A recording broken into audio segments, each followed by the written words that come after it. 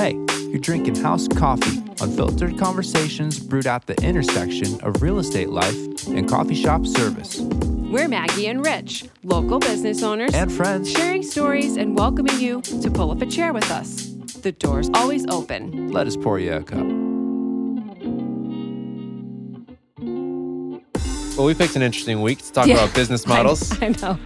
for people in real estate. Yeah. It is Wednesday, Yep. November 1st. Yeah. Happy November. Wow, you too. And Episode 28. 28. Because you know I got to keep track. I'm glad you do. So we'll touch on it today, but as of yesterday, there was a verdict in a landmark lawsuit. Yes. Regarding the National Association of Realtors. Correct. And NAR. things relating to the real estate business model at its core, Yep. I'm pretty sure. So Yep. I'm not super equipped to talk about that. It just happened, so it's really I'm not either. fresh. And so I know you're not super equipped to talk about that. We got a couple of resources in front of us Yep. that we'll touch on. That's not our main focus at all anyway. The reason it's relevant, funny enough, is because we are talking about business models today. And we'll be answering the question, we'll be touching on the question, does my business model work? And that's kind of a question all of us, I think, need to be answering if we're in business. Yeah. Does my business model work? Rich's business model work? Or are we asking a uniform question? Well, it's hopefully by the end of what we talk about today, you'll figure out how it's applicable to you, or at least how to begin to answer that question for how does my business model work.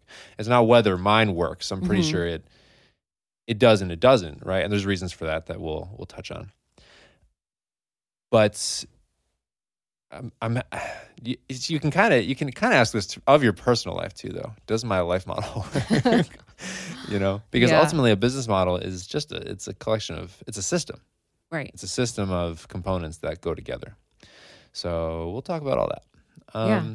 But first, what have you been listening to, Rich? Well, one of my all-time favorite bands from a long time ago. Can I guess? The band? I dare you to guess. Copeland. No, but I like Copeland. Death Cab for Cutie. Also no, but I knew you'd guess that one. You might not know this. It's a secret favorite. A secret favorite. Yeah. Chevelle. No. Okay, that I'm done. But that's a throwback. Thanks. Blink-182. Oh, They are back on the scene Yes. after Tom DeLonge, the guitar player and higher pitched lead singer, has rejoined the band as of, I think, last year. Cool. And they were working on music, finally put out their new record. So just for nostalgia's sake, and to see what's going on in the minds of our favorite fully grown adult teenagers, I have been listening to that record. And it's cool. It's good. It's all right. They're very much the same. There's some unsavory stuff that I don't always like. They have a lot of crude humor and like things related to like just they're always joking about sexuality and stuff, and that's just not my favorite. But they're a band that has always had just one of those really deep places in your heart. So gotta keep up. Gotta keep up. Say it ain't so. That's right. That's right. It is so. It is so. But it's an interesting record, not to give a review, but it's like really introspective, I think, in some ways. Like not introspective in like the I'm writing a song, it's introspective as much as it's an introspect into the band itself. The album is called One More Time. And there's a song on it called One More Time, and that was actually released before the album came out as a single. And that song it's literally telling the story of how they were, the lyrics are like strangers into brothers, back into strangers, and then it's about how like, we don't have tomorrow, we don't know what's going to come. And so they're kind of celebrating coming back together, and it's like Yeah. it's got its signature Blink sound all around. I think this album leans heavily into their self-titled style, which was their record from 2003. That was a departure from their like classic punk rock sound. And it was a little more dark and emo, if you will, and really really layered like good complexity in that album. That was probably my favorite, the 2003 self-titled album. So it draws on that as far as the style and some of the tones, but it's also brings back around some of their like punk Nostalgia. stuff. Yeah. And it's interesting. Another little thought for you. These are deep cuts. These are deep cuts. These are for the pop punk fans in the room. There's like been this new wave of pop punk that has come around in the wake of like Blink's heyday. So let's say the last 10 years, there's been these new bands out like Neck Deep and Knuckle Puck and bands like these who you can so tell the Blink influence, but it's like a more emotional kind of raw lyricism that comes with it. And it's interesting to hear Blink swing back around and like sound like the newer wave of some of those bands on some of these songs. It's like, how would Blink Well, I'm sure that do this thing that they inspired? they're right. You know? Wow. What a weird Yeah. full circle moment Right. for Blink to be making music that's influenced by bands that they influenced. Right. Isn't that something? Yes. Now, that's my take. I'm not sure Yeah. how much, but I mean, a band like Blink is probably aware of, Yeah. like, those guys love that style of music too. So I'm sure they're aware of those other bands that have come around since then, you know? Yeah. State Champs is another one that would fit that bill. They're actually from Albany. They're kind of a local legends. Yeah. Others in that realm. So I don't listen to that. That's not like my main style of music, but sometimes I like that energy and that emotional take on the stuff we go through. And they like put a feeling out there that's can be hard to express otherwise. And stylistically, when I write music, it's been a long time, but I tend to gravitate toward that style of vocal styling and even the guitar work that I do kind of comes from that realm. So that's what I've been listening to. I gotta check that out. Yeah. The circumstances around the band kind of reforming were like just like basically health and life scares. You know, Travis is the drummer, probably one of the best, if not the best drummer of all time.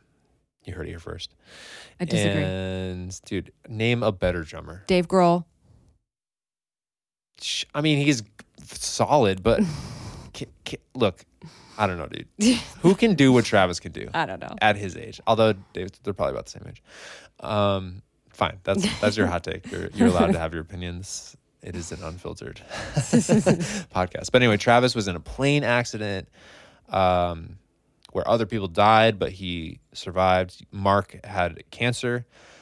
He's the bass player and the deep voice in the band. He had cancer and seems to have recovered from that. Is he the one who sings "I Miss You"? Yeah, for sure. So, yeah, through all that, they just kind of like got talking again and reconnected. And then who saw that coming? Not me. I'm not gonna lie. They were very far removed from like when Tom left the band in 2015 or so. I really have not followed up. Like it's because it's back around now. I'm listening in, but I'm not like a devotee to the degree I used to be at all, or whatever, you know. And I'm already kind of like, I've listened to the album. I'm probably getting over it. It's just is the novelty of it. I think for me. So yeah, that's that. Nice. How about you? Yeah. So I haven't been listening to so much watching, but rewatching a documentary on Netflix with the kid I have at home, and it's called Beckham. Have you seen it? A comfort rewatch, if you will. No, Just kidding. It's not. Oh yeah. Oh, for me, yeah. No, I have not. I think I've heard of it. But I didn't watch it. Well, first of all, documentaries. I like are my love language. Yeah, you're a former documentary filmmaker. Exactly. Like I could watch documentaries all day, every day. I actually also love documentaries. You do? Yeah, they're great. And this documentary is about David Beckham and his like early years, and there's like footage of him playing soccer when he was like, or football, because it's Football. Yeah. Footballer, that's what they call them. Mm-hmm. And it was just I listen to the BBC on NPR You do? after midnight. Oh yeah. Which I am not a sports fan, but I am like a human interest fan, and I was a big fan of the Spice Girls, and I was actually Posh Spice in a dance when I was in 5th grade. Wow. So there's that. But That explains so much. So I'm interested in that world, and and Victoria Beckham was also interviewed for this documentary, and it was just a really interesting look at their life and David Beckham's influence, because when he was a star, I wasn't old enough to like appreciate, nor was I, European to like be in the midst of like knowing his success. Sure. So it was just really interesting, and the kid we have at home has expressed interest in playing soccer, and so I thought it would be interesting to watch this and show that side of the game.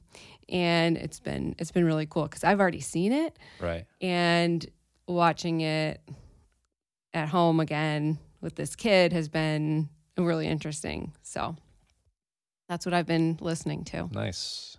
Yeah, it's always interesting to see behind the scenes of someone who's been influential. Yes. I don't even care if I am related to that industry at all or that activity, to see the story behind a name, there's always something to glean from that. I was listening to the Guy Raz, How I Built This, it's an NPR podcast. I was listening to an episode yesterday just in thinking about business models with the guy who started this company, Vuori. Do you know? Oh, that sounds familiar. It's like an athleisure brand. Okay. But he kind of pioneered it as that kind of wear for men when the industry was dominated by clothing for women for like yoga. So he was like, there's nothing for dudes. And so it's just like tracing the story of how he got there. And I'm like, I've never heard of this company or this guy, but here he is having this like relatable experience talking through all these business startup things. And he had like 3 or 4 failed tries before the one that took off. And even the circumstances around the one taking off, it's like half luck, half, grit. And I have nothing to do with clothing industry, no interest in it, but you see behind the scenes a little bit, and it's just always interesting to do. And that's true with sports figures too, I think. I mean, who doesn't know that? Yeah, Beckham is such a household name, Sure. That'd be interesting for anyone.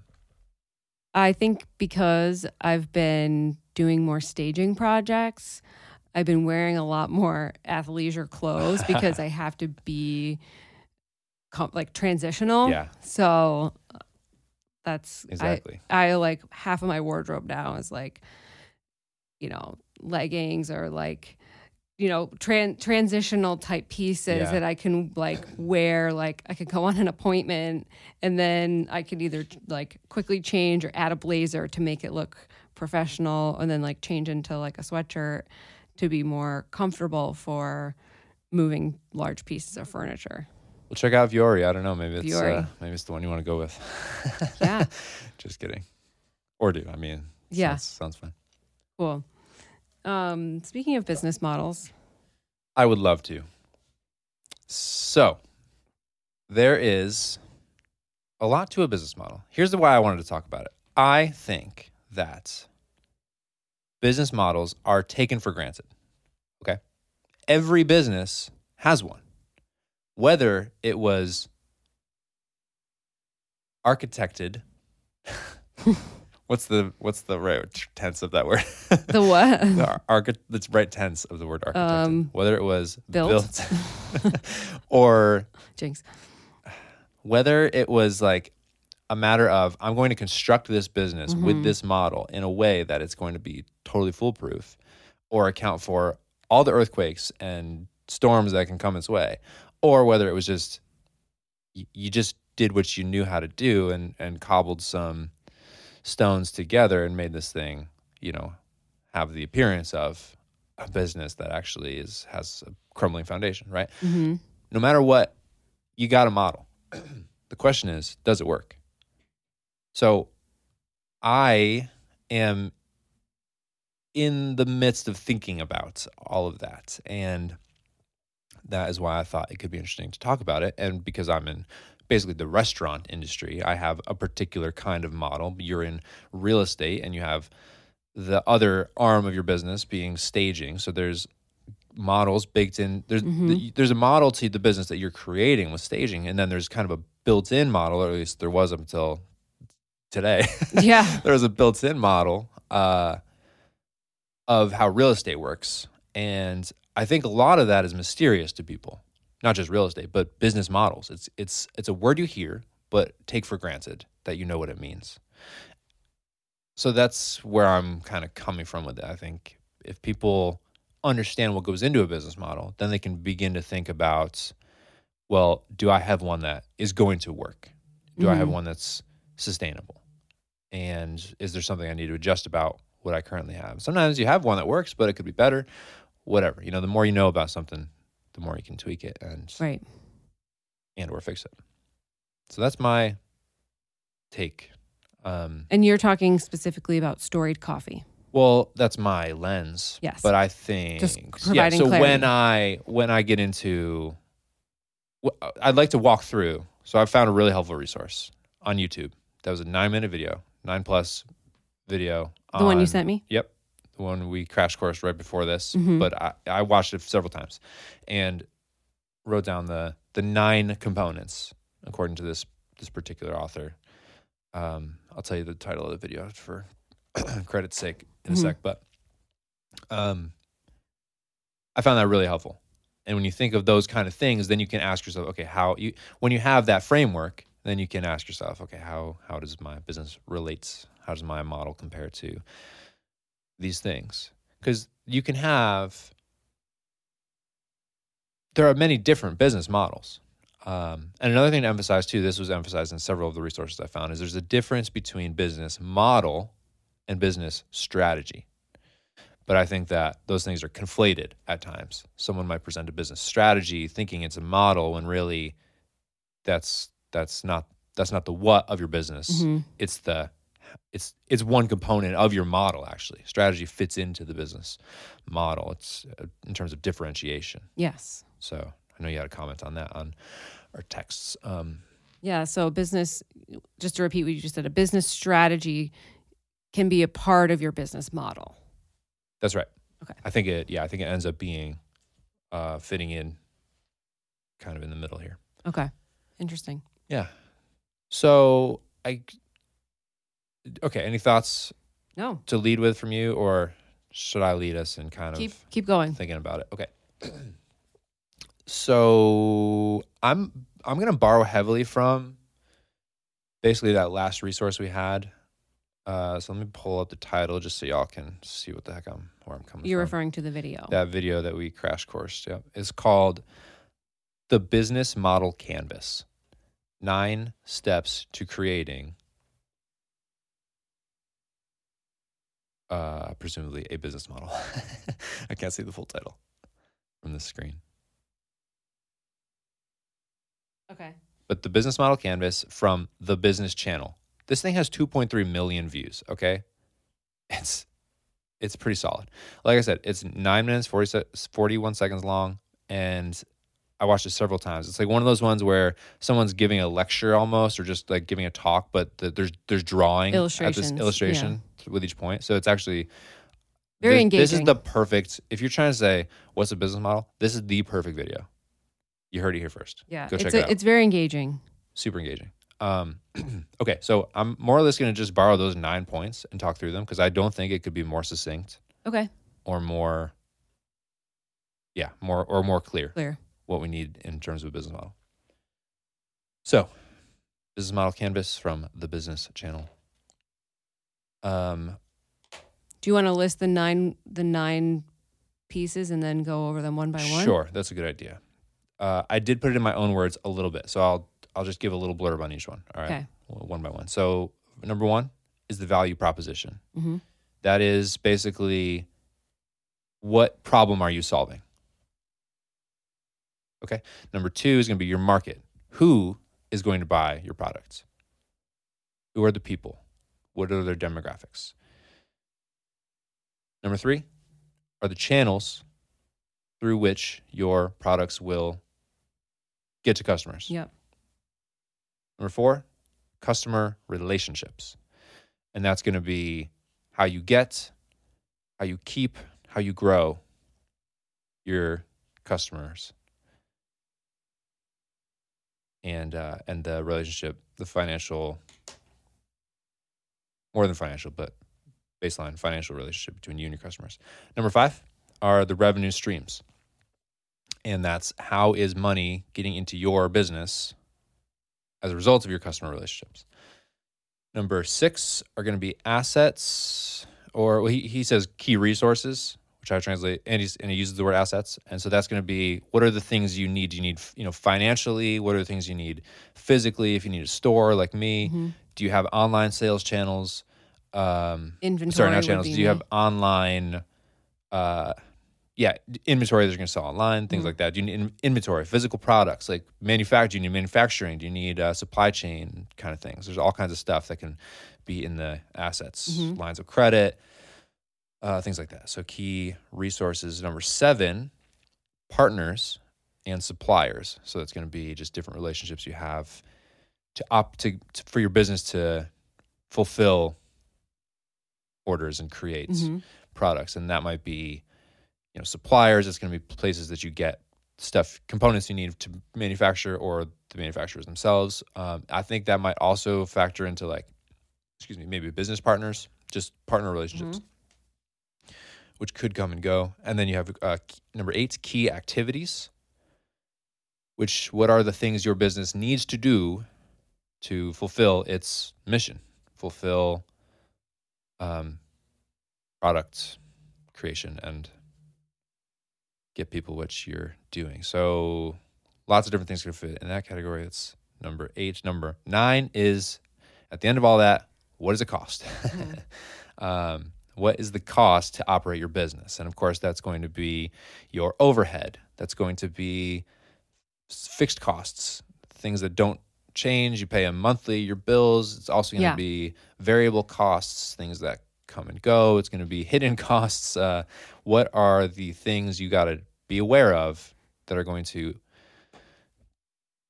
come out of your business to make it work? Payroll is huge. So those are the 9 components: value proposition, market, channels, customer relationships, revenue streams, key resources, partners and suppliers, key activities, and cost. Which, when I heard all those things, I was like, that is a handy reference to know. Now, how do you translate those things into a business model?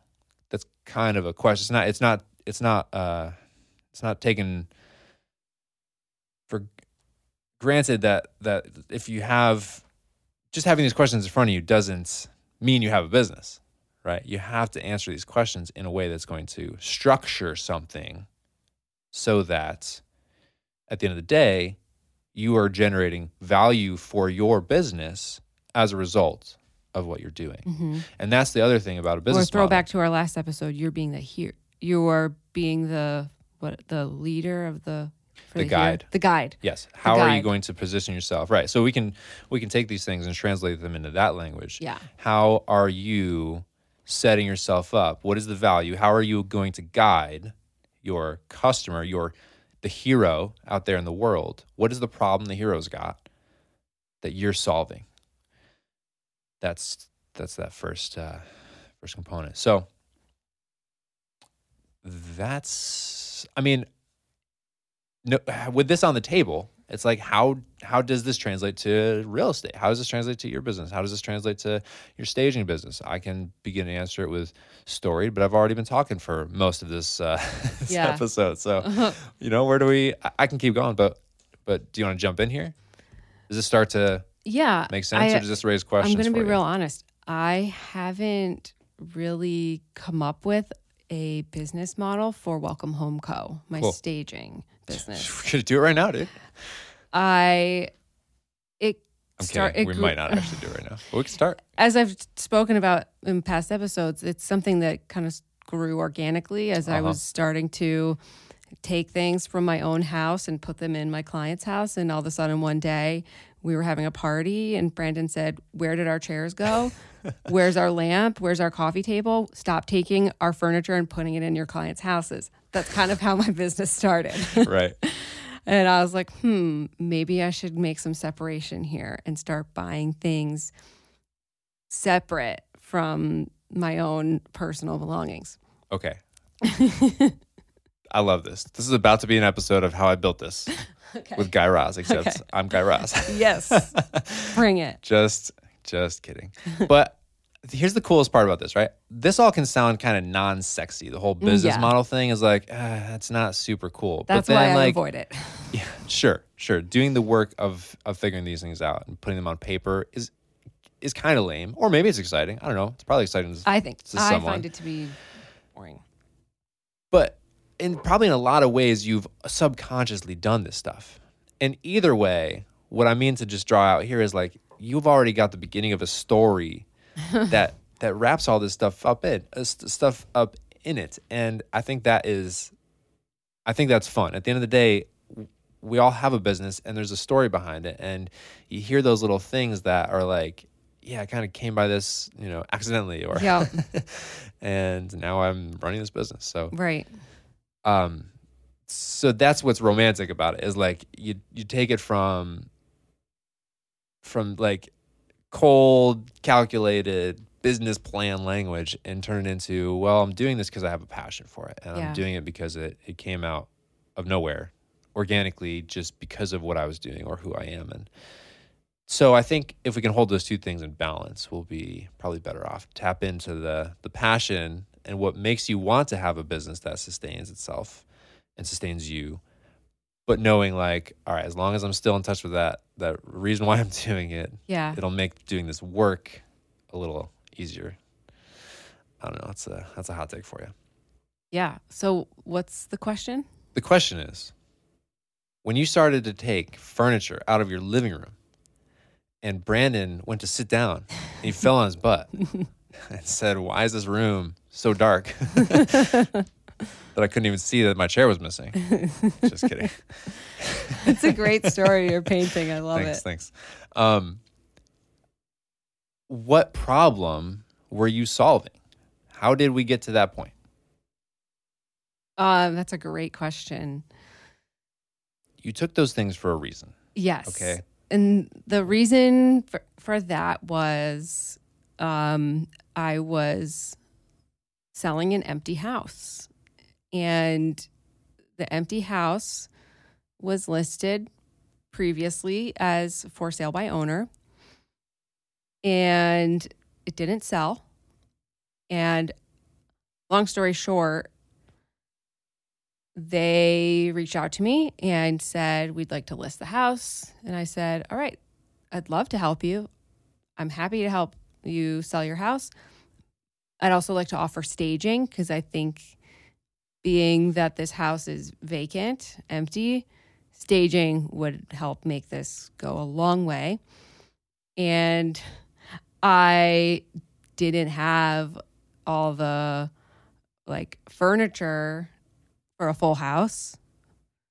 And I was just sort of piecemealing things together here and there, and was like, well, these chairs are cool and we can live without them for a couple months, and I'll just take them and put them in this house. And that's how that started. Right. So you've told that story before, yes, right? We talked about how we got into our things and who we are. That was one of our first episodes. I think you told that story. But how did you get into? What made you think? Let me stage this thing. You hadn't staged before that Oh, I had. Yeah. for a house. I have been, I will. You're telling the story of how that particular day when your furniture was missing. That's how. But okay, so you're asking like a deeper question. A little bit, about, yeah. This is like the problem of the problem that you're solving. Mm-hmm. So that was a specific example of a time when you were solving a particular problem. But overall, what is, because this gets into your target market too, right? This gets into number 2 is like, who are the people that have the problem? What is the problem they have? Who are they? I've never really thought about it in terms of like, what is the problem? But I think with being a real estate agent who has a background in design services, like retail design services, they seem to just go hand in hand. And sure. It was something that was organic for me. It wasn't something that I set out to be doing strategically. It was just something that I saw a need for early on in my real estate career. When I started to list houses, it was just a gift that I couldn't ignore. So when I was listing a house and I wanted to make a room look more appealing, I would rearrange it or get the owner's permission to rearrange it. And then I'd be like, do you mind if I put a cover over your sofa and change out the pillows? And do you mind if I change out your curtains to be more neutral? Do you mind if I bring in a quilt and put it over your bed to make it look like, more modern? And that it just like kind of became one of those, like, if you give a mouse a cookie and like, if you let Maggie stage one room, she's going to want to stage everything. That's amazing. That's how it happened. Okay. And it was sort of innocent. Like, oh, do you mind if I just like move this over here? And while I'm at it, like, why don't I bring some pillows and a coffee table and we'll just have it this way. Okay. And people awesome. just listen to me. Yeah. And because at first it's uncomfortable at first, because sometimes people ask me like, how do you get people? How do you tell them these things to get them to make these changes? And I think it's a gift.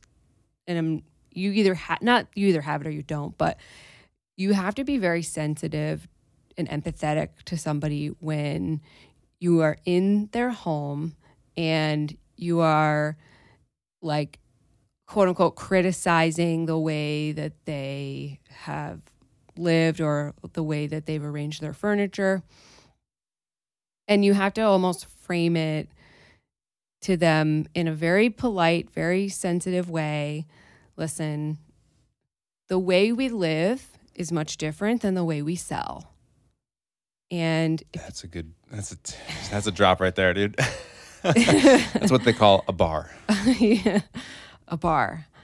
So, and that's sort of what my job is. Like, the reason you're talking to me today is because you need to sell your house. And my job is to get you the most money. And the way that I can do that, in addition to, putting your house on the multiple listing service and doing showings and doing an open house, is I got to get people through the front door. And I quickly realized early on in my real estate career that people shop for houses on their, like, through photos on their phone. And if you can't even get people through the front door, you're not doing anything. You're not doing your job, in my opinion. So I thought to myself, okay, how can I get bodies through the front door? And the way that I thought that was through staging. And that's sort of how it is. And being able to empathetically, sensitively say to someone, like, the way you live is very lovely. Thank you for allowing me to tour your home. Buyers in this market live and shop differently than the way we are living in our homes. Like, would you allow me to help you emphasize like the best parts of your home by helping you stage it?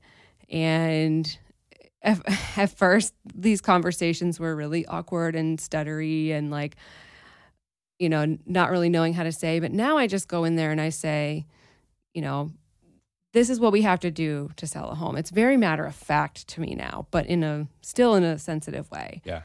Because it's not personal. I mean, I had to get over that part of it. Like I'm there for a reason.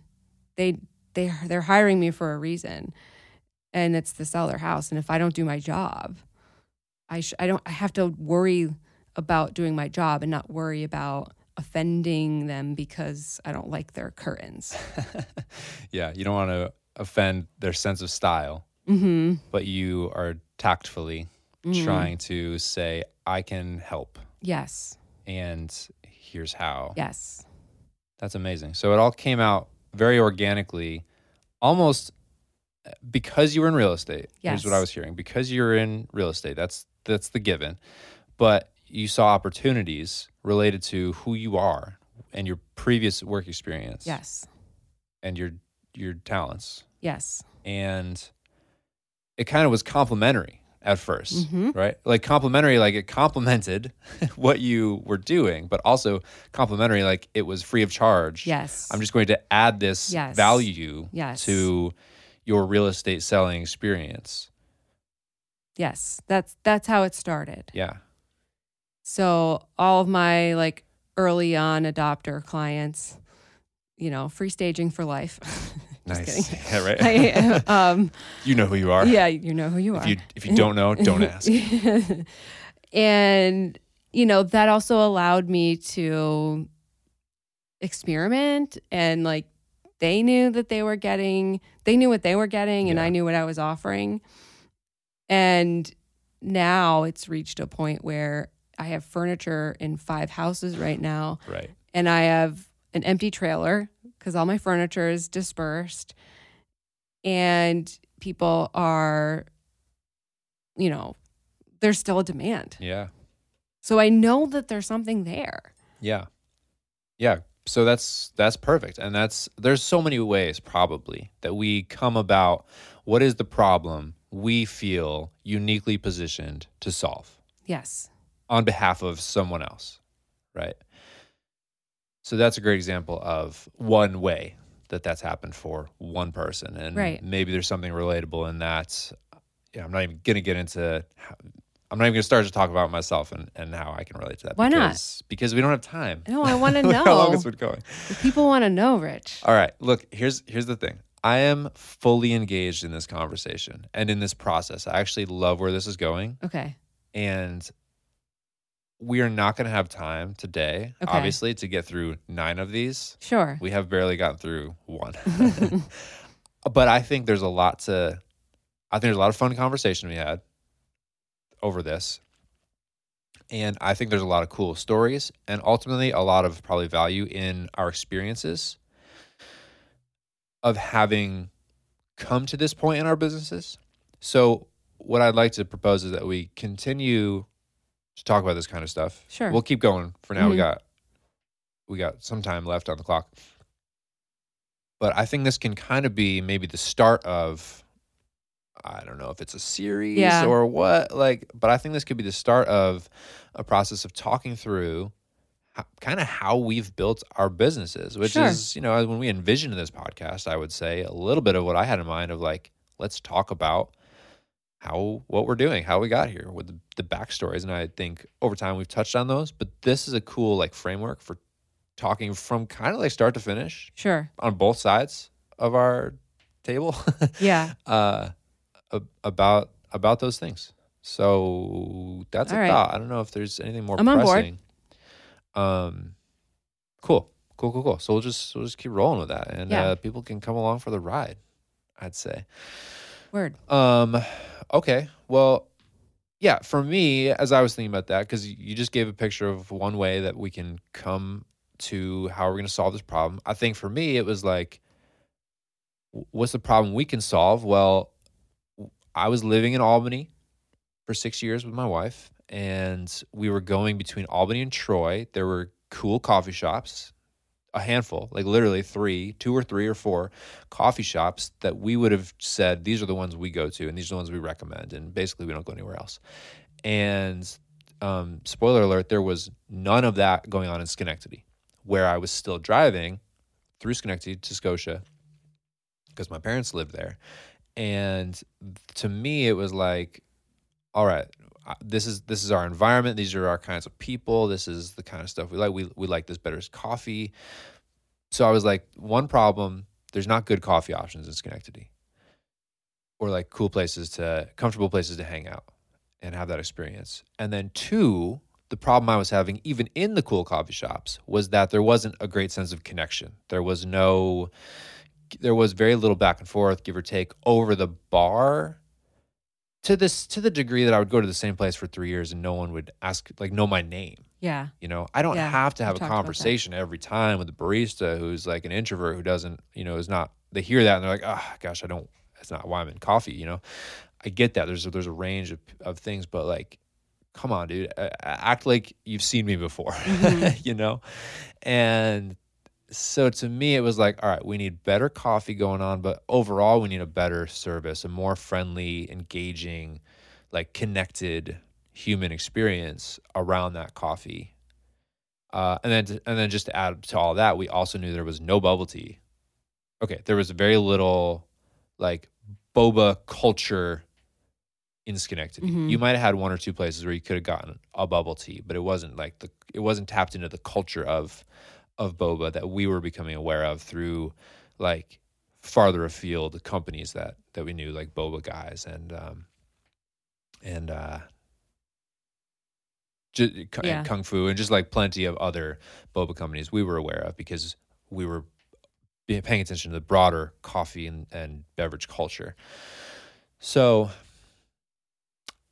yeah, it was just a series of events that led up to like, could we open a business? Could we open a coffee shop? I don't know. Could we do this thing? And like, where could it work? And we were looking all in the areas where we knew there was more room for that kind of thing. And I didn't feel like we were so new to coffee too. We were learning on the fly and didn't feel like we could compete necessarily in Albany or Troy. Not that we needed to do it there, but we saw more opportunity like back home because I grew up in Scotia, and I was like, well, maybe there's actually a space in Scotia, and it just kind of fell into place. But the problem that we were solving was I need a place to go for coffee, and I need it to be more engaging. So shoot, I'll just do it. Mm-hmm. Cool.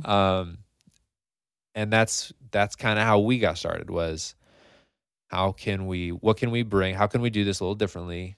How can we take like specialty coffee, quote unquote, and all these like Italianish words and make them familiar, relatable, without making people feel stupid or alienated?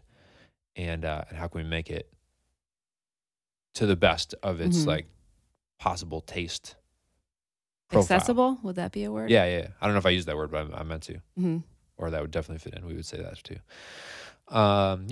Yeah. So that's what we wanted to bring in. That was kind of the problem we saw ourselves solving. Like Scotia itself, tiny town, but it hadn't had a coffee shop since 2014.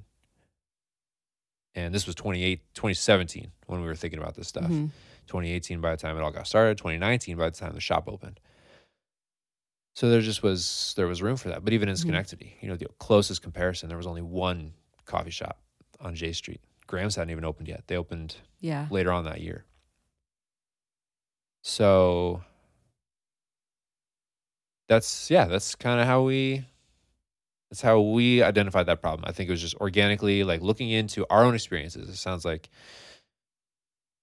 sound like you had a staging experience where you saw a need as much as it was opportunistic in what you related to what you were doing. So that's that. Now, when it came to like identifying our target market, I would say that's an area where we didn't per se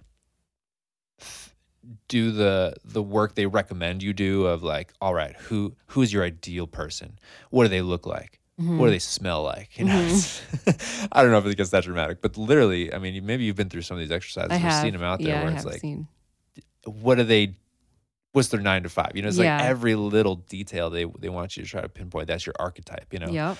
And I won't say we did that per se. We kind of envisioned it being quote unquote people like us, like around, I don't know, that mid 20s to mid 30s range, but everyone's invited. You know, we thought less about the type of people and more about what is this, you know, who's in town? How can we relate to the people in this town who don't care about coffee, don't care about the, like, what goes into it per se. They just want it to be comfortable and good, you know? So I started to think less about the specifics and how to market ourselves with the specifics and more about like the feeling or the culture that I was trying to communicate to people. And I just envisioned that could appeal to anyone. A friendly, comfortable environment where there's good familiar product. Right. Who doesn't that appeal to? You know, so I didn't know how to quite identify down to like the target audience. And I don't even know if I could, after 5 years, do a better job of identifying that. But I think if you kind of look back, you can identify some patterns. So I'm not an expert at target market or demographics and audience, things like that. I will definitely say that needs development at this current juncture of my business planning or re-planning. But that's that. I mean, cool. I don't know. How do you speak to your sense of audience for Welcome Home Co? Sure. Yeah. You're in this interesting place where you got real estate, which is like, I don't know how people target themselves in real estate, because everyone has if you're selling a house, you have the problem of I need to sell this house affordably, but profitably. I think as a real estate agent, you have to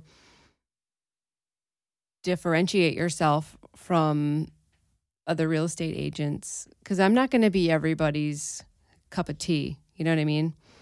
Not everyone's going to want to work with not everyone's going to need staging.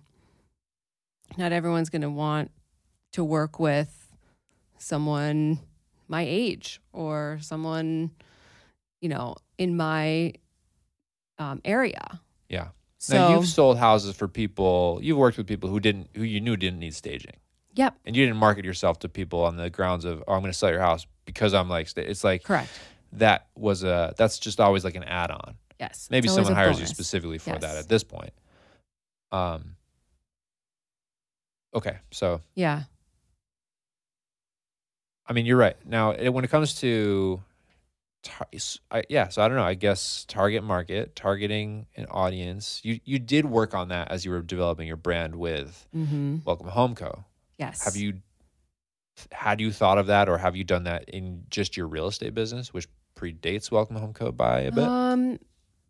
I think I have to think back. So I got my real estate license in 2015.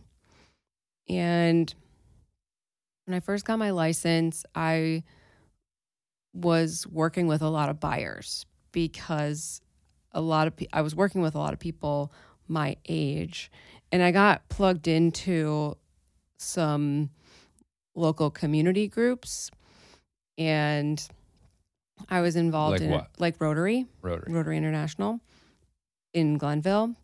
And I was also going to church regularly, and one other thing that I like, not that I was using church as like a way to like promote my business at all. It just, there's a lot of built-in there was just a lot of built-in networks of people who I knew in like, there's a lot of business people in the church that I kind of knew outside of the church. Sure. So that's sort of how that happened. And early on, I just sort of built my business that way by becoming the person people trusted to sell their house, because real estate agents tend to have like an icky reputation. At least that's what I was told, and that's kind of what I've experienced early on in the business, unfortunately. And I just wanted to stay true to my values and work with integrity. And I was also blogging regularly, and I was like using social media in a way that agents weren't using social media at the time.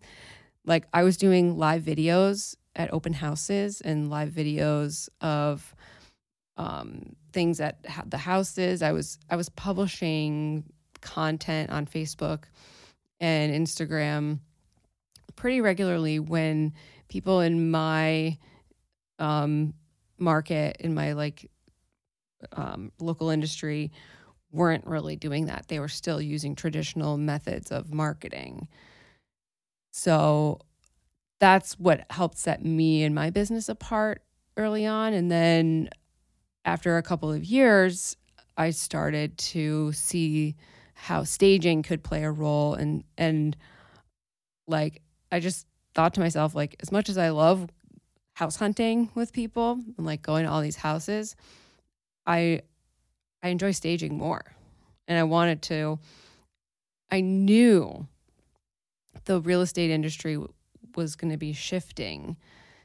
And like, I just wanted to be able to prepare myself for the shift in the real estate market and not be like blindsided and not really know what to do. Because I think I've said this in another podcast, like I never wanted my income or my business to solely depend on a person closing on this house, like being desperate enough to be like, this house better close or I'm not going to get paid or whatever. And so I don't know what that has to do with anything. That thought just sort of jumped into my mind, but like, I wanted my business to be greater than just like the transaction. Yeah. Is what my point is. Got it. So 2015, you got your license. Yes. When was that first staging job?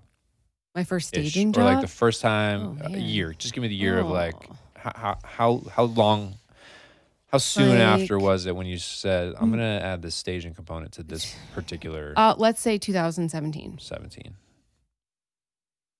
Because my first year of business, I sold one house. In 2015? Yes. And when you just said that you had a sense of like that the real estate market in the future, the real estate was shifting. Mm-hmm. When did that start to form for you? It was when I went to the Gary Vee conference in 2018 called Agent 2021. Wait, was it in 2020, 18, 19, 20? Yeah, 18. Maybe it was in 2017. I have to double check my photos. But it was when I first went to that conference. So Gary Vee was dropping some insights about how things were going to be shifting in the next 3 years. Well, it was Gary Vee and Tom Ferry, Ryan Serhant, and a bunch of other like real estate like influencers in panel discussions. And Chelsea Pites was another one. Huge shout out to her. I follow her because she's a former real estate agent and now she does a ton of marketing stuff. And I just was like, I don't want to be the last one on board this train. I want to think about ways of developing my business now so that I'm not treading water, several years from now. And so he was given some warnings or like things to consider about how to. Yeah, the sentiment back then was like, consumers are smart, and Zillow is smart. Zillow, even though Zillow is a great tool, a lot of times it can be the enemy to an agent because agents will pay Zillow for advertising only in like certain zip codes, and I don't really know where I'm going with that train of thought, but basically, like, my thought, the sentiment back then was like, there's going to be a day when people are not going to go to a real estate agent first. They're going to go to Zillow first, Self-serve. or other platforms first, and cut out the real estate agent if they don't see that agent's value.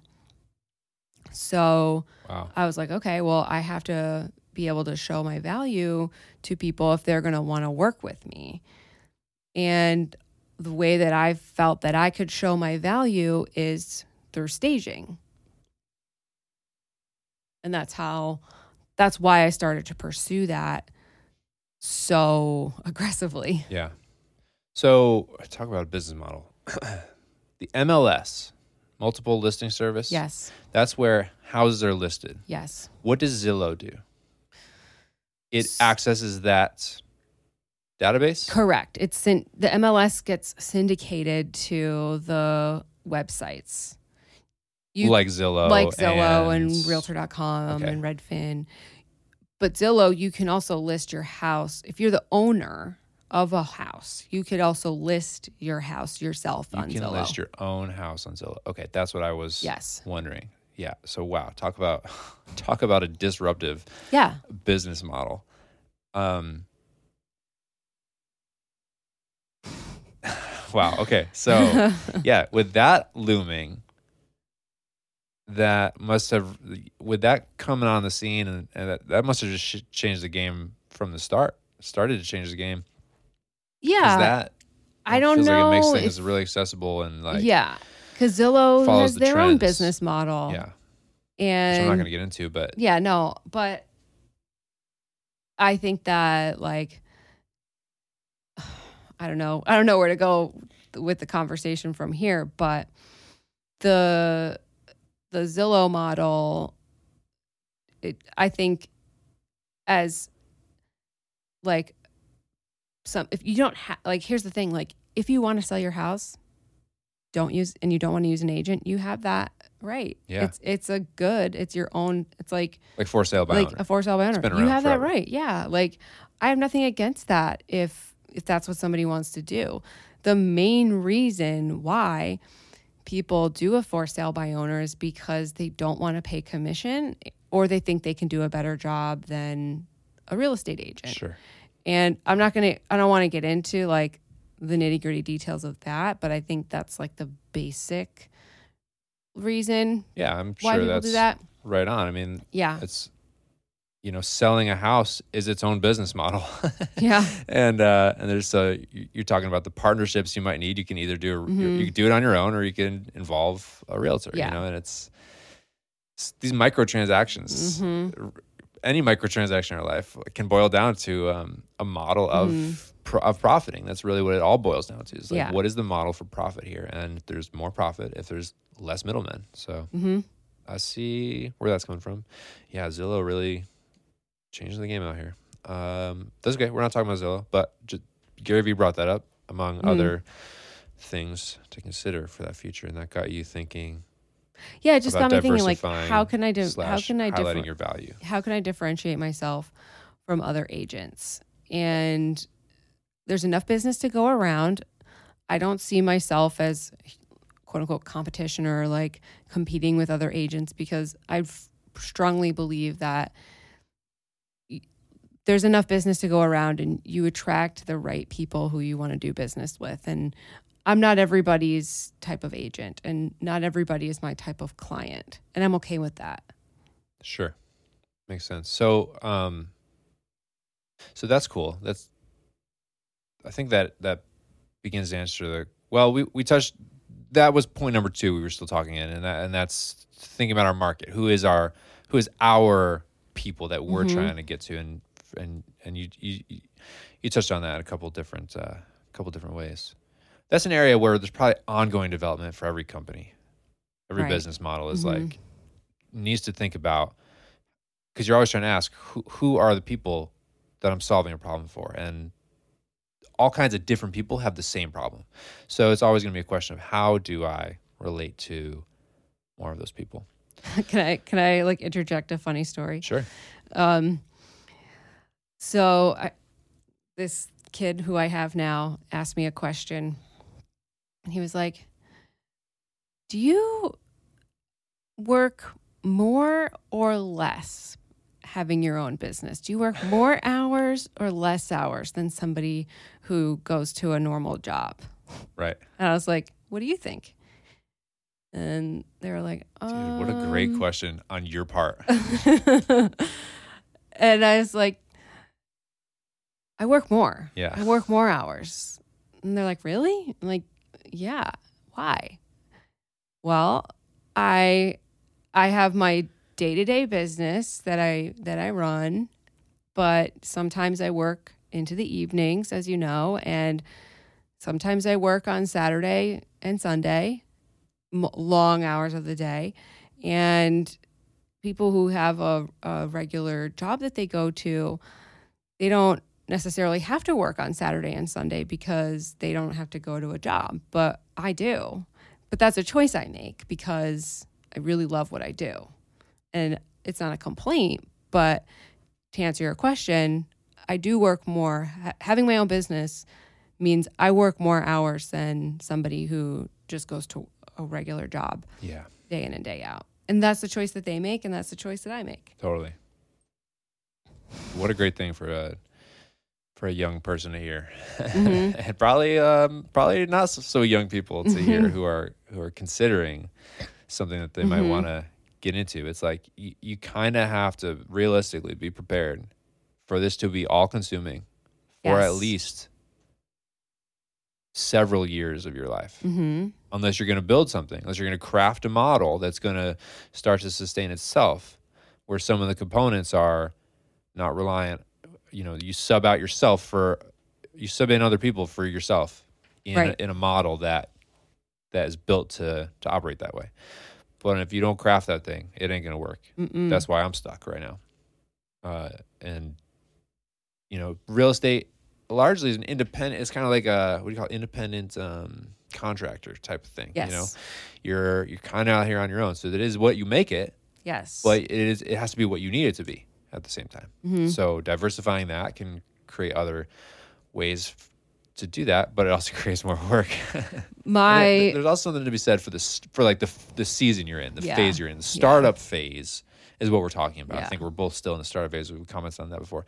Versus like, okay, this thing's built out, long haul, the systems are in place. Now we're just tweaking the systems or just like maintenance. You get to a maintenance phase if you do it right. We're still very much in startup phase. There's this famous real estate coach named Brian Buffini, who's, if you're in real estate, you would know his name. He does a lot of like trainings and stuff.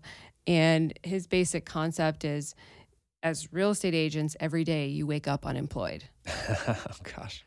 And that was sort of ingrained in me early on when I first started, that like every day you wake up unemployed. You have to go out there and generate your business. Yeah.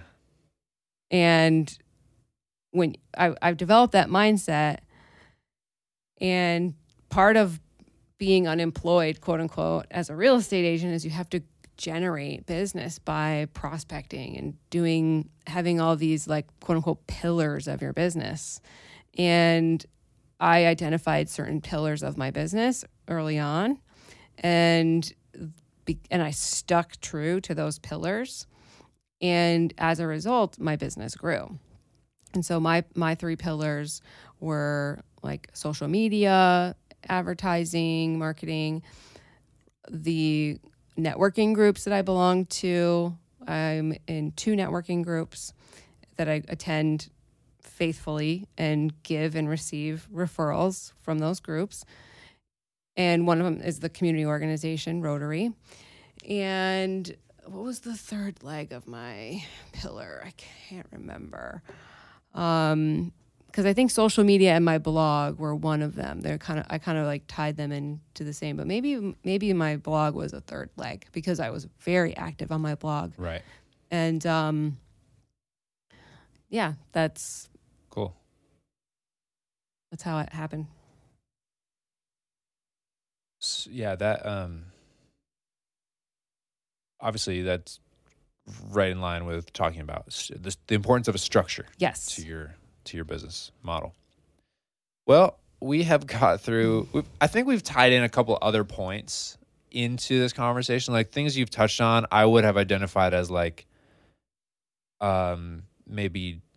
Let me go back to these points, like customer relationships, revenue streams.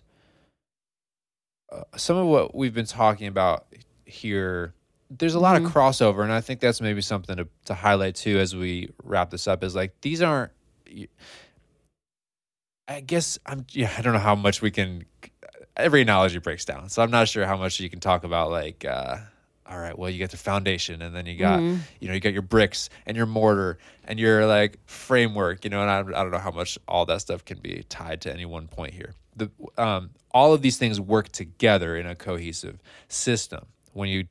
But lining them out gives you a helpful way to think about them, and that's why I liked having a list of things here. But a lot of them tie together, so that can be easy. That can be probably why it's easy to conflate certain concepts because of how similar, or just where the line's a little blurry.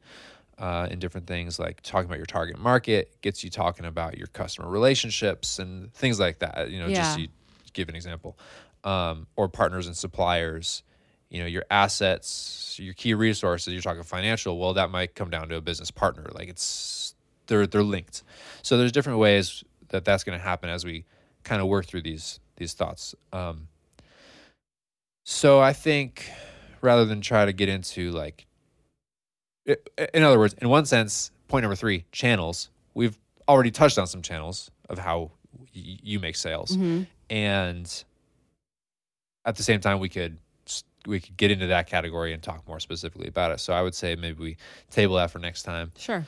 And keep rocking, because this is fun to explore with you, and I think at the end of this, we will have done exactly what I wanted to do, which was understand business models more. Yep.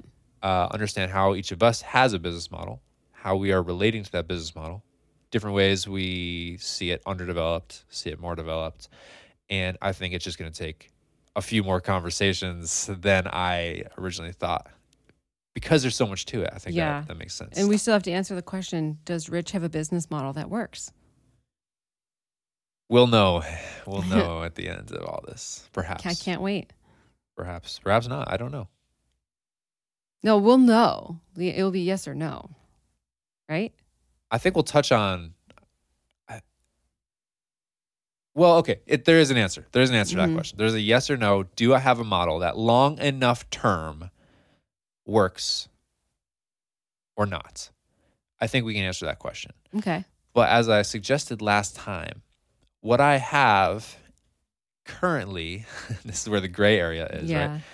What I have currently is a structure that's sort of supported from outside. Yeah. Where like maybe the foundation is crumbling, but there's like reinforced, right, steel and timber outside that's like holding up the walls. So,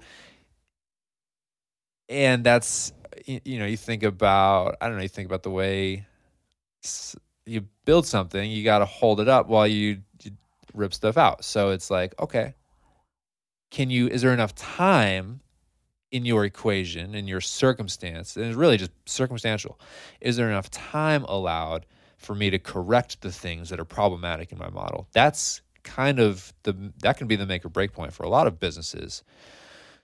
It's like, do I have time to identify the issue and get it solved before like the tracks run out here, And I think in my case, we've had a flawed model that we've circumstantially been given time to identify and like keep it together, and we're just waiting out some of the things that are problematic / building more of that infrastructure as we go.